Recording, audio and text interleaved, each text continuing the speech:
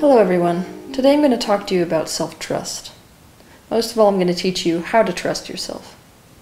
Self-trust can be summed up as the assured reliance on your character, ability, strength, and truth. Most of us have spent our life listening to our parents, to our government, to our teachers, and to our bosses. We've been raised with the idea that we do not know what's best for ourselves. Instead, we're taught that other people who, quote-unquote, know more than we do, know what's best for us. Because of this, we choose what we think we are supposed to choose. We try to live according to what our society says is right. We allow ourselves to be who we are told that we are, and we are caught in an endless struggle of seeking approval and reaching for recognition. The result is that we lose trust in ourselves. The cost of shaping ourselves to fit the desires, preferences, and expectations of others is losing ourselves. And when we lose ourselves, we become frozen without direction, unable to make our own choices. In my opinion, the two most painful states that you can be in this particular universe is the state of self-hate and the state of self-distrust. But the funny thing is, one of them comes from the other. Self-hate comes from self-distrust. Self-hate is the result of you proving to yourself that you are not on your side. Instead of beating around the bush, I'm just going to jump right into the tips. I'm going to give you a handful of tips for how to begin to trust yourself. Tip number 1 is develop self-confidence. Self-trust and self-confidence are like a married couple. They go hand in hand. When we use the word confidence, what we mean is your ability to depend on yourself. If you don't have self-confidence, you won't feel able to depend on yourself. When we understand that lack of self-trust goes hand in hand with self-confidence, we can easily see that not trusting ourselves is a self-worth issue. It's an issue of devaluing and invalidating ourselves. If we don't trust ourselves, we lack self-esteem, and we do not perceive our own values. One of the reasons that we don't trust ourselves is that we do not accept our own abilities, talents, intentions, and value. This means that step 1 is you have to begin to acknowledge and take note of your own abilities, your strengths, your talents, your virtues. Anything that you could see as positive about yourself is going to enable you to find more trust in yourself. Tip number 2 is allow yourself to do what you're good at and what comes easily to you. We live in a culture that's based around the idea that effort is virtuous. You'll notice that the things which you are really passionate about, that you're meant to do, are actually things that you're very good at. But we keep telling ourselves the lie that anything worth having is hard won. So we don't allow ourselves to do the thing which comes most naturally to us. This is a detriment to society, because imagine the kind of society we could have if we allowed people to specialize in what they were good at, and allowed other people to specialize in what they're good at. And now we have the perfect society made up of people who specialize at what they are good at. If you continue to do things that you're not good at, that you struggle at, that you think you need to or should do, you'll continue to feel as if there's something wrong with you, as if you're not good enough. This will decrease your ability to trust yourself. If we always feel as if it is a struggle to do things, we will always feel as if we're behind the pack. So own up to the things which you excel at, and focus on designing your life around those things. Give yourself permission to take pride in them, and give yourself credit for your successes. These steps will give a hefty boost to your self-confidence, and subsequently your self-trust. If we're doing the things which we're really meant to be doing, which really give us joy, and of course we have to be honest about that, what you'll notice is that they are effortless. Even if you have to extend some sort of energy towards them, it won't feel like effort. It's not going to feel like struggle. Tip number 3, let go of your attachment to finding the right answer and instead find your right answer. Those of us who have a decreased self-confidence and a lack of self-trust are obsessed with the idea of right and wrong. We have to figure out the right answer. The problem is, we can't get anyone to agree, because this life is lived through perspective, and no one person shares their perspective exactly with someone else. That means everyone's going to disagree. Those of us who don't trust ourselves fear making the wrong decision so much that we procrastinate making any choice. We trust everyone's opinion except for our own. It's important for us to realize that when we're facing a problem or decision, there is no such thing as one right answer that we have to somehow find. So we have to gain perspective by eliciting other people's opinions, but by not weighing them in order to make our final decision. Instead, we need to make our own decision. We can use inquiry to question our current perspective and consciously choose a perspective which serves our highest good. Every single person experiences the world in their own way, so we make decisions about what's right based on our own individual assumptions, judgments, perceptions, and past experiences. And like I said, no two perspectives will be the same, and no one can see the situation from your perspective. You're also never going to be able to have all the information that you would like to have in order to make your decision. You can't know everything, and so sometimes you have to take a risk by making a choice anyway. You cannot find a right answer. All you can find is your right answer. Tip number 4 is take risks, even if those risks might result in mistake, or what you would call failure. Those of us who don't trust ourselves hate the idea of taking risks because we hate the idea of mistakes, because our self-worth is so wrapped up in getting everything right. But here's the thing. If you don't take a risk, you failed already. I'll tell you a personal story. Way back when I was in my sports career, I was a professional skier. And as usual, before races, I would be in the bathroom throwing up because I hated the idea of potentially losing. But one day, I was on the chairlift on the way up to the start of the racing gate, and I realized I've lost 100% of the races that I didn't run. It was a really important epiphany for me, one that people could really benefit by when they're struggling with self-distrust. We like to think that if we don't take risks, we don't fail, but the truth is exactly the opposite. If we don't take the risk, we've already failed. While it can be scary for us to take risks in life, it's one of the best ways we can build our capacity for self-trust. Taking risks takes courage, and courage makes us feel better about ourselves. It allows us to see what we're really capable of, which in turn helps us to trust ourselves. And don't forget, if you don't take a risk to see if you can trust yourself, you'll never know that you can. Tip number 5, take responsibility for your choices and the consequences of those choices, both if they be good or bad. Owning the responsibility for the decisions we make is crucial when we're developing trust in ourselves. We need to experience both the process of making a decision and the process of directly experiencing the results of that decision so that we can learn. If we fall into the trap of denying our part in the decision or blame others for the decision we made, we end up depriving ourselves of the opportunity to learn.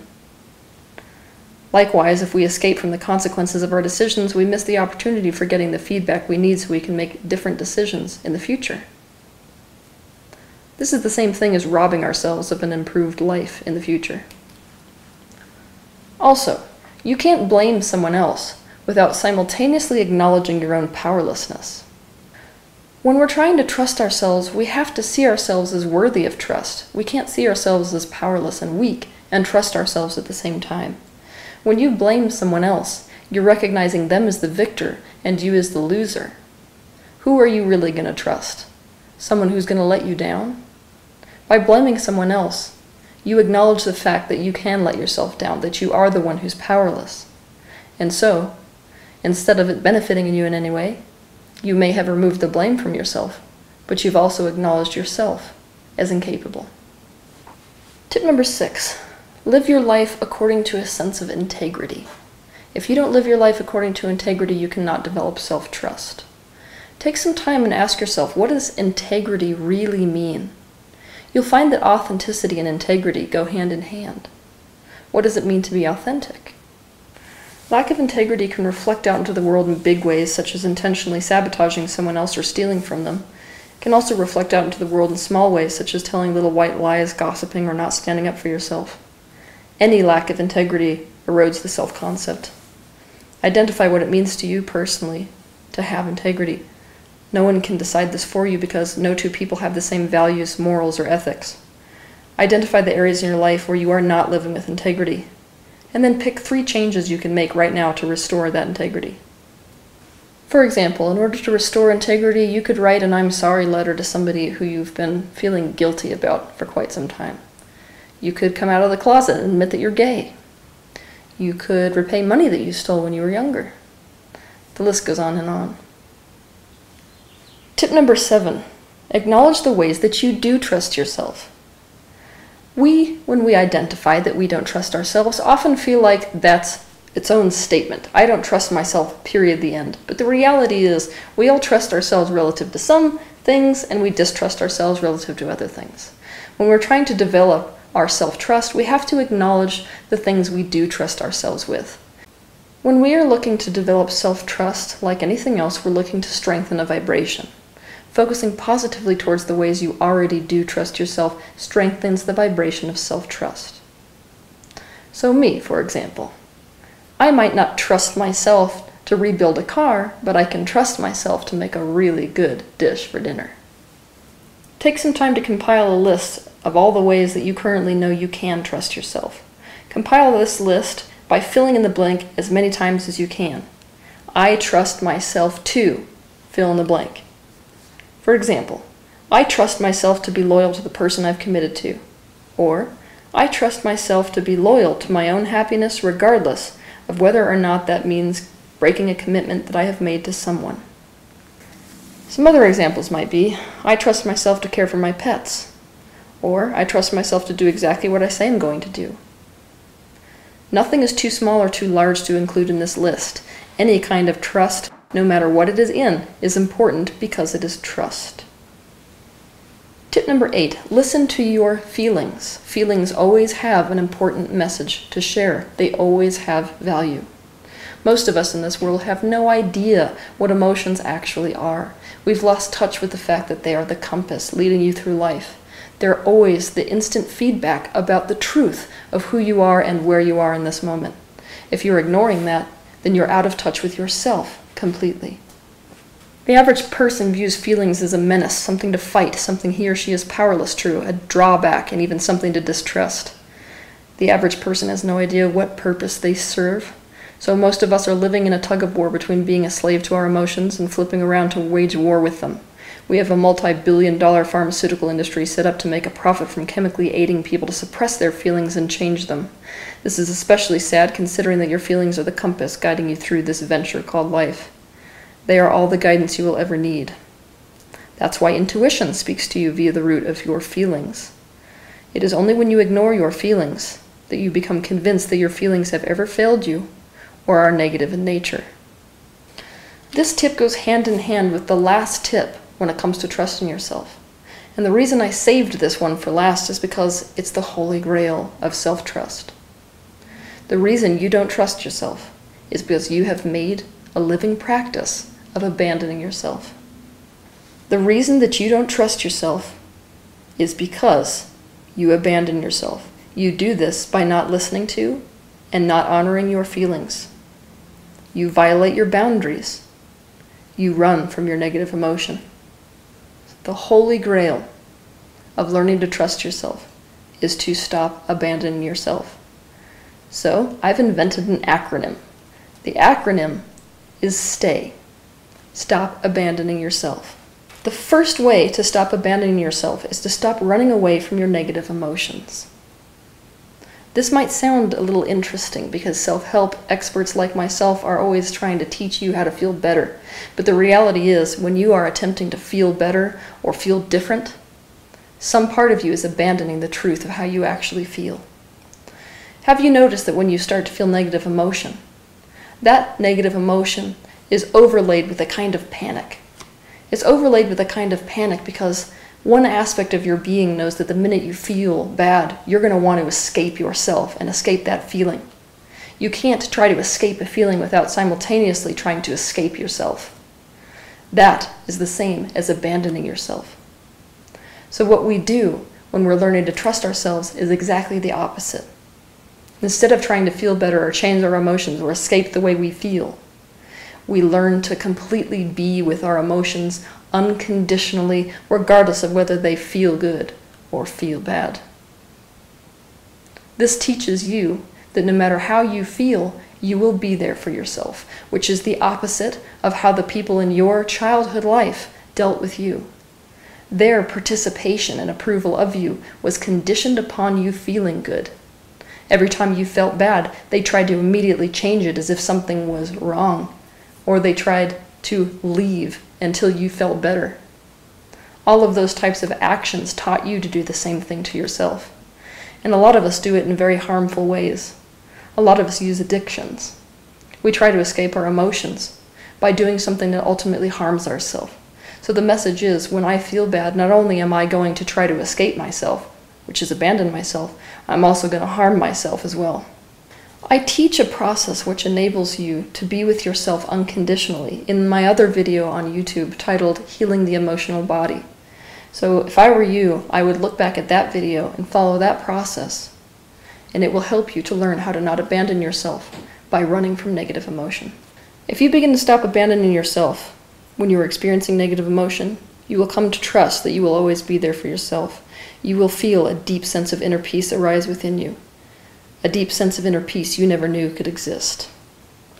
The next part of the equation of not abandoning yourself is to develop healthy boundaries. So I'm going to talk to you about boundaries for a minute. Boundaries basically means having a sense of self versus other when it comes to participating in this physical dimension. The individual perspective and experience is what is currently serving the expansion of this universe.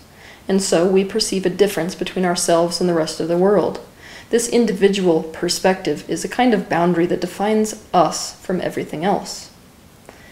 We have heard again and again from self-help experts and psychologists that it's crucial to our well-being to develop healthy boundaries. But what are boundaries really? Boundaries are guidelines for how someone relates the self to the rest of the world. They are rules of conduct built out of a mix of beliefs, opinions, attitudes, past experiences, and social learning. Personal boundaries operate in two directions, affecting both the incoming and the outgoing interactions between people. Personal boundaries help to define an individual by outlining likes and dislikes, what is right for them personally or wrong for them personally. Defining these things helps us to know how we will and won't allow ourselves to be treated by ourselves and by others. Here are some signs that you may have unhealthy boundaries. Saying yes when you mean no, or no when you mean yes. Feeling guilty when you say no. Acting against your integrity or values in order to please. Not speaking up when you have something to say. Adopting another person's beliefs or ideas so that you're accepted. Not calling out someone who mistreats you. Accepting physical touch or sex when you don't want it. Allowing yourself to be interrupted or distracted to accommodate another person's immediate wants or needs. Giving too much just to be perceived as useful. Becoming overly involved in someone's problems or difficulties.